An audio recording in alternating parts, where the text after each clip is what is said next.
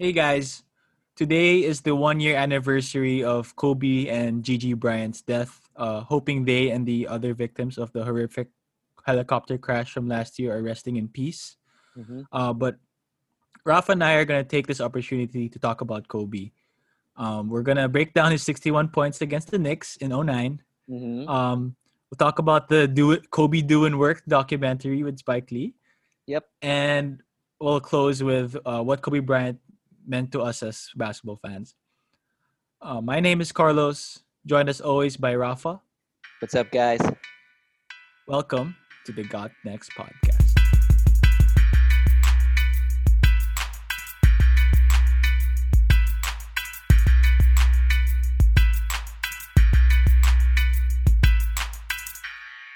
All right, so we're going to be breaking down Kobe Bryant's 61-point game, Madison Square Garden, February 2nd, 2009.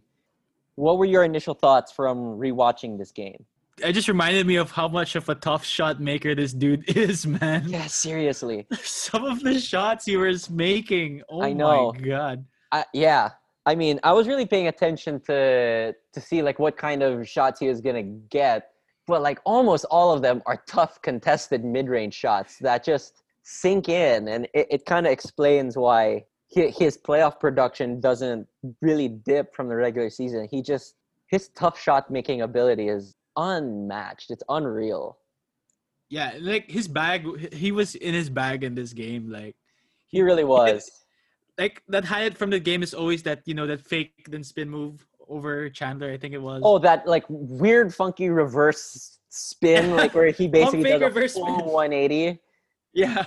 Yeah, man. Like that was his last field goal. That brought him to 59 points. Yes. When you first saw that, how quickly did you go outside and try it?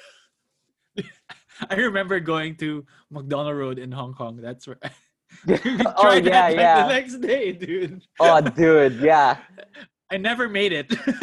No, it's so hard. It's really difficult to find your balance because like even usually spinning that way off a pivot, you'd as a right-handed shooter, you should be in line, but because you have to spin like a full 180, you never really get like your full alignment. So you have to like twist the one way and then kind of twist a little more in the air to get it right. Yeah, and it's really hard to do it without like lifting your pivot foot as well. Yes. So which like, Kobe's fundamental is just on point on the footwork. So I tried this in a summer game. I didn't dare. I was a freshman when I saw that. I didn't really try it till like summer basketball. I tried it in the game. I got called for travel. Well, it's just like inter-village or something. Yeah. So I tried this in the game and I traveled. I got called for a travel. I would bench you. Yeah, no, big time. But like here, I'm watching it again, and it's not just the move itself, like how he sets it up, because it's like you have to do a 1-2 to the shot fake. Like your footwork has to be a 1-2. You can't jump stop because then it's a travel. Yeah. But then like you have to keep that left pivot foot on the ground. It's insane. It's difficult. And it's ridiculous. And then I guess the reason we couldn't do it is because we can't jump high. Like the elevation helps him get his alignment that we were talking about earlier. I mean, just he just has this really good balance too. Like that's the thing. It's a little bit the elevation, but you watch how he sets his feet pretty much the same. It's the same width every time. Like it doesn't collapse. It doesn't get too far. He's always on balance. That's the thing about Kobe. Like that's why his difficult shot making, even if he's leaning towards one way for fade, he still makes these shots. He's still aligned with the hoop. It's insane. Like it's actually insane. Like as you mentioned, like all of his shots were tough. There were only like a few where he got like easy baskets. Maybe like off like a pin down from the triangle, he got an open baseline jump shot. Yep. He had a cut for a layup. Yeah, on a blind take action. Yeah, a couple of fast breaks. Early on, he did have that pin down off ball screen, wide open three. Speaking of threes, so let's take a quick peek at the box score. So he took 31 shots to get 61 points, and he only took 6 threes. He hit half of them. 6 threes. And he was 19 for 31 overall in the field. That's good for 61%. 100%, and then he got to the free throw line 20 times. And he made all of He them. made all of them. And we were mentioning right before this, but Pau Gasol low-key had a really good game. He really did. He wrecked the Knicks. The Knicks didn't have anyone who could stop I know. I mean, 31 points. He was 12 for 17. He got 14 boards. Like, that's Pau Gasol. 5 assists as well. Pau Gasol, really underrated guy. I loved that pairing of Kobe and Pau. They had such great chemistry.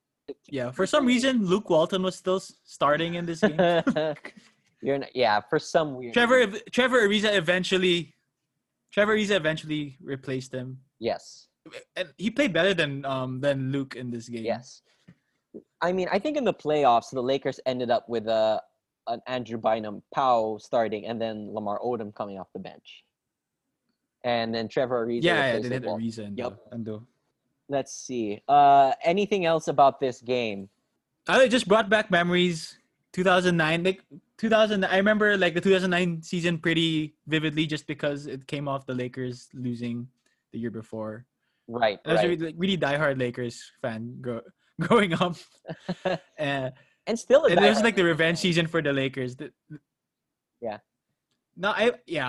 More reasonable, I would say. Yeah.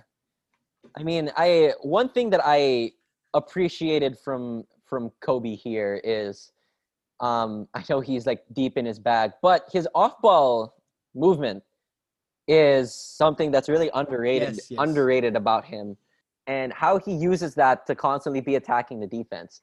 That's not something we should ever not pay attention to. Of course, because his on-ball actions are so great that no one pays attention to his off-ball action. But really, his off-ball action is the thing that creates a lot of the shots for him. He actually does get. I'm watching this as we're recording. He's getting a lot of easy.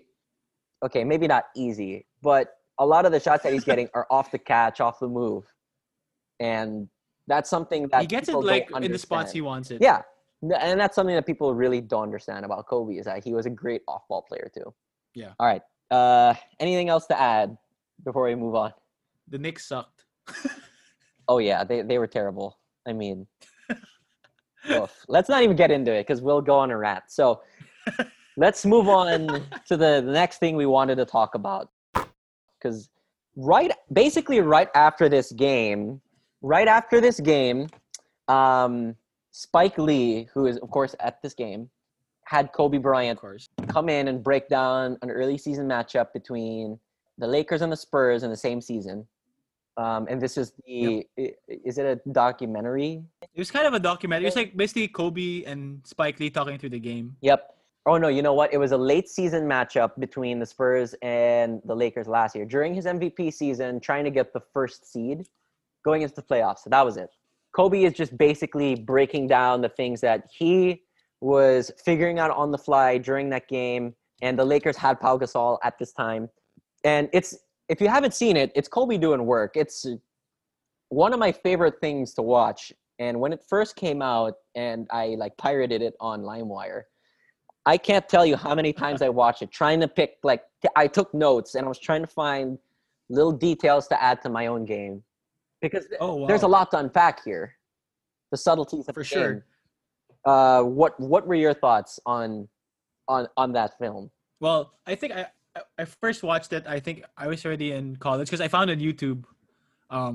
But it's just there's so much detail he went into. He knows I think there was one play in particular where he was he fouled someone just because he knew he was terrible at the free throw line, or he let him shoot it. I forget the exact context, but he basically had everyone's stats in his mind to know how to defend them. Yep. And he knows what advantages he has on defense. Yeah. And how he can take advantage of those while playing defense. Yes. Or take shortcuts, I guess. A little bit shortcuts, yeah, but it's a couple of the things that I loved about that too, and what you're describing is his preparedness. He breaks down film really well, which makes sense why ESPN Plus had him breaking down that film, which I loved. Detail, yes. And one of the things that I love is that there are multiple clips of him scheming with Pau Gasol in Spanish, by the way, which is fun. Talking to Jordan Farmar and Sasha Vujacic about things that he's seeing, giving them a little bit of confidence, making sure that they understand where they're going to get their shots in the flow of the offense. And one big thing that is misunderstood about Kobe, yeah, there have been moments of his big trash talking, him berating his teammates, you know, he gets that rap. But this kind of shows you his leadership style. It is tough love, similar to Michael Jordan, but that's really how he made his teammates better, right? So Yes. you know how when people normally think of this guy makes his teammates better, what is like their reference? So what is their framework around that? It's literally just, he averages a lot of assists. Therefore, he Yes. makes his teammates better, which Yeah, it's not necessarily like the biggest. It even came up during this 62-point game, Yep. or 61-point game. I think, he had a dump down to Gasol after like getting double teamed, and Spike Lee was like, "Oh, look at your MVP making your teammates better." But it's not necessarily true, right? Because Yep. we mentioned before the pod, Pau Gasol can make a wide open dunk Yep. regardless of who passes it to him. Yeah. So, yeah. We talked like before in this pod, like a dump. If he's drawing two and there's a wide open dump down, if that was us, we should make that layup. That doesn't make us better basketball players. That just provided a wide exactly. open dunk. Same thing if we were wide open in the corner and he passed us. Like if our defender left us to guard him and he passes us the ball, you and I are decent shooters. We should be able to make that shot. That doesn't make us better shooters. Exactly. Right? But the things that he's doing on the court, he's scheming with Pau Gasol. He's saying after halftime, go here and this is what I am going to do. And it opens things up for Pau, for him. Those are the things, the little details that make your teammates better. Other than, of course, patting them on the back saying, good job, or giving them constructive criticism. You know, there were a lot of clips of him doing this, specifically with Sasha Vujacic this game. And I really appreciated it. Yeah, actually, I think it's great that they got him to do it in this season, 2008. Yes. And like this period of this version of Kobe, just because this was like, he knew they could win a championship. Mm-hmm. He wasn't with Shaq. He's now like the main leader, the main guy. Yep. So it was really like him in that role of being a leader, and the film like clearly shows how he did that very effectively. Yes. If you haven't seen it, you have to watch it. I think it illuminates parts of Kobe Bryant that people just don't understand and never get to see. And to briefly mention like this book. So so just to briefly mention this, Kobe Bryant, The Mamba Mentality, How I Play. Kobe Bryant released this book a couple of years after he retired, and I mean, it's great to read his process of how to prepare for games, not just breaking down film, but how how we assume that all these players have like a specific routine, and Kobe Bryant's advice, according to this book, was always, no, you have to listen to your body. Like, don't listen to the same music every day, because some days you're already hyped up. You don't need to hype yourself up with more music. You need to calm down. Like, listening to your body, understanding how you're feeling, figuring out what you need at that time, right? That's something that is really important. And it also breaks down how he used to train with guys. And it's more of, you go at game speed because that's how you're going to play. And I remember him talking specifically with Caron Butler. So remember, Caron Butler played with Kobe for one season in the Lakers, and 2005. Yeah. And pretty shortly after, Caron Butler became an all-star. He was selected to the all-star team. And it's because like the way he was training with Kobe, and Kobe knew that Caron was going to have a breakout season. He's disappointed that he didn't spend another season. Yeah, he was pissed that they traded him, if I remember correctly. Which, I mean, could you imagine this Lakers team with Caron Butler? Yeah. Even better. Exactly. Anything else to add on this before we talk about the last part of this podcast? As you said, it's on YouTube. Yeah, it's on YouTube. I opened it up right now. You guys can watch it. Watch it. Just yes. take a look. Let's link it in the description of the episode. Sure. Yeah. We'll put it in the We'll description. put that in the description. All right. And so the last part of this podcast, we're just going to talk about Kobe Bryant's legacy. And not just as a player, but things that he was getting ready to do. Because I feel like his life after basketball was really just, well, after NBA, I should say, was really just taking off. Yeah, I mean, it was really sad. Like at the time he left, like based on like what he was doing or what he was, I guess, producing. Mm-hmm.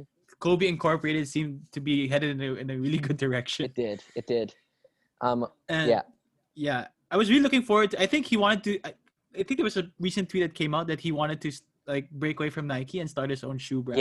Yeah. Interesting. Yeah, which is very interesting, and I love the concept of making it for the players, designed by the players, because I think he was one of the first guys to really pay attention to his shoes and have significant input. Because I remember the first time the Kobe 4s was like this this generational shoe. Like it's so popular now. It's to the point where that Kobe is almost getting to the level of, not quite the level of Jordans, but people are wearing that Kobe just as streetwear.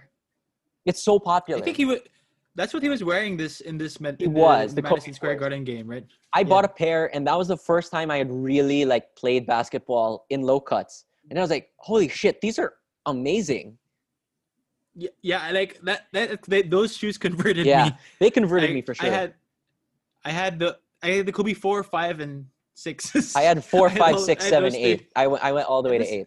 Yeah. Dang. No, like the low tops. One of my favorite series of shoes. For sure. Here's the thing, like I grew up, I have chronic ankle instability. So I sprained my ankle every high school season, like once. And it was always like the first game. But, but the Kobe low tops really helped because I developed like actual ankle strength, and it minimized the number of times I sprained my ankles.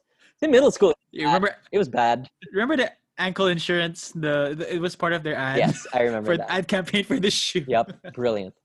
But to pivot, one thing that I loved about Kobe was his support of women's basketball. Like not just for his daughter, because Gigi had next. First of all, Gigi had next. Gigi had next. She was a baller. But I also loved how he always supported women's basketball. Like the first pick in the WNBA draft, I think in 2019, I can't remember, but Sabrina Ionesco, she went through Kobe's camp. And, when she got picked, she devoted something to Kobe on social media. He always supported WNBA teams. Like he worked out with Candace Parker and a couple of other LA Sparks and other players in the WNBA. Yeah. He was teaching them ball handling and stuff. And he always wore the WNBA hoodie. Like I always appreciated how he supported. Like it doesn't matter who you are. If you're a baller, you're a baller. Yeah, that was like one thing. Hopefully, like it's still something that can continue for the WNBA, but it was unfortunate they lost such a big ambassador for them. For sure. And potentially one of their greatest players. Future players, Gigi. Yeah, future for Gigi Bryant, because 100% Gigi had next. There's no doubt about it. Yeah. Now the last part of, and we're trying to keep this at a short time. But unlike our other episodes. Yes, but that doesn't do Kobe Bryant's legacy outside of basketball justice. But the last thing I kind of want to talk about, what did Kobe Bryant mean to you? Yeah, well, Kobe Bryant was, or what is the reason why I fell in love with basketball. I remember watching all the Lakers games, Shaq and Kobe, in the early 2000s as like a 5-year-old. Particularly that 2002 run is the one I remember the most. The Kings Lakers series, the infamous Kings Lakers series. I remember watching those a little bit. Yeah. I would miss the game in the morning because of school, but I'd stay up to watch the replay. Of course. And then as I grew up, I continued being a Lakers fan. And then the seasons that really like remember that resonate with me the most. 2006, Kobe going ballistic, scoring all those points, Yes. nearly beating the Suns. I was really pissed they didn't beat the Suns that year. And then 2008 to 2010, that those 3 years, well, including 2011, but they sucked in 2011. Yep. But 2000 losing in 2008 was heartbreaking. I saw how much it affected Kobe, and then them coming back with a vengeance in 2009. Yep. Game 1 against the Magic, the infamous Kobe stare. Yep. That was my favorite. I love that. I love that. Yeah. And obviously beating the Celtics in 2010, one of the cherished memories Of course. as a Lakers fan. I was in school trying to watch it. No doubt. I mean, we're trying to stream it on like illegal sites.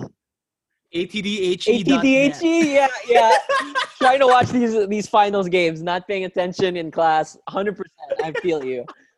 How about you, man? Sorry, I think I talked for. No, you're good. I mean, it's Kobe Bryant, you know. So, of course, just from a basketball standpoint, this was in 2008 to 2010.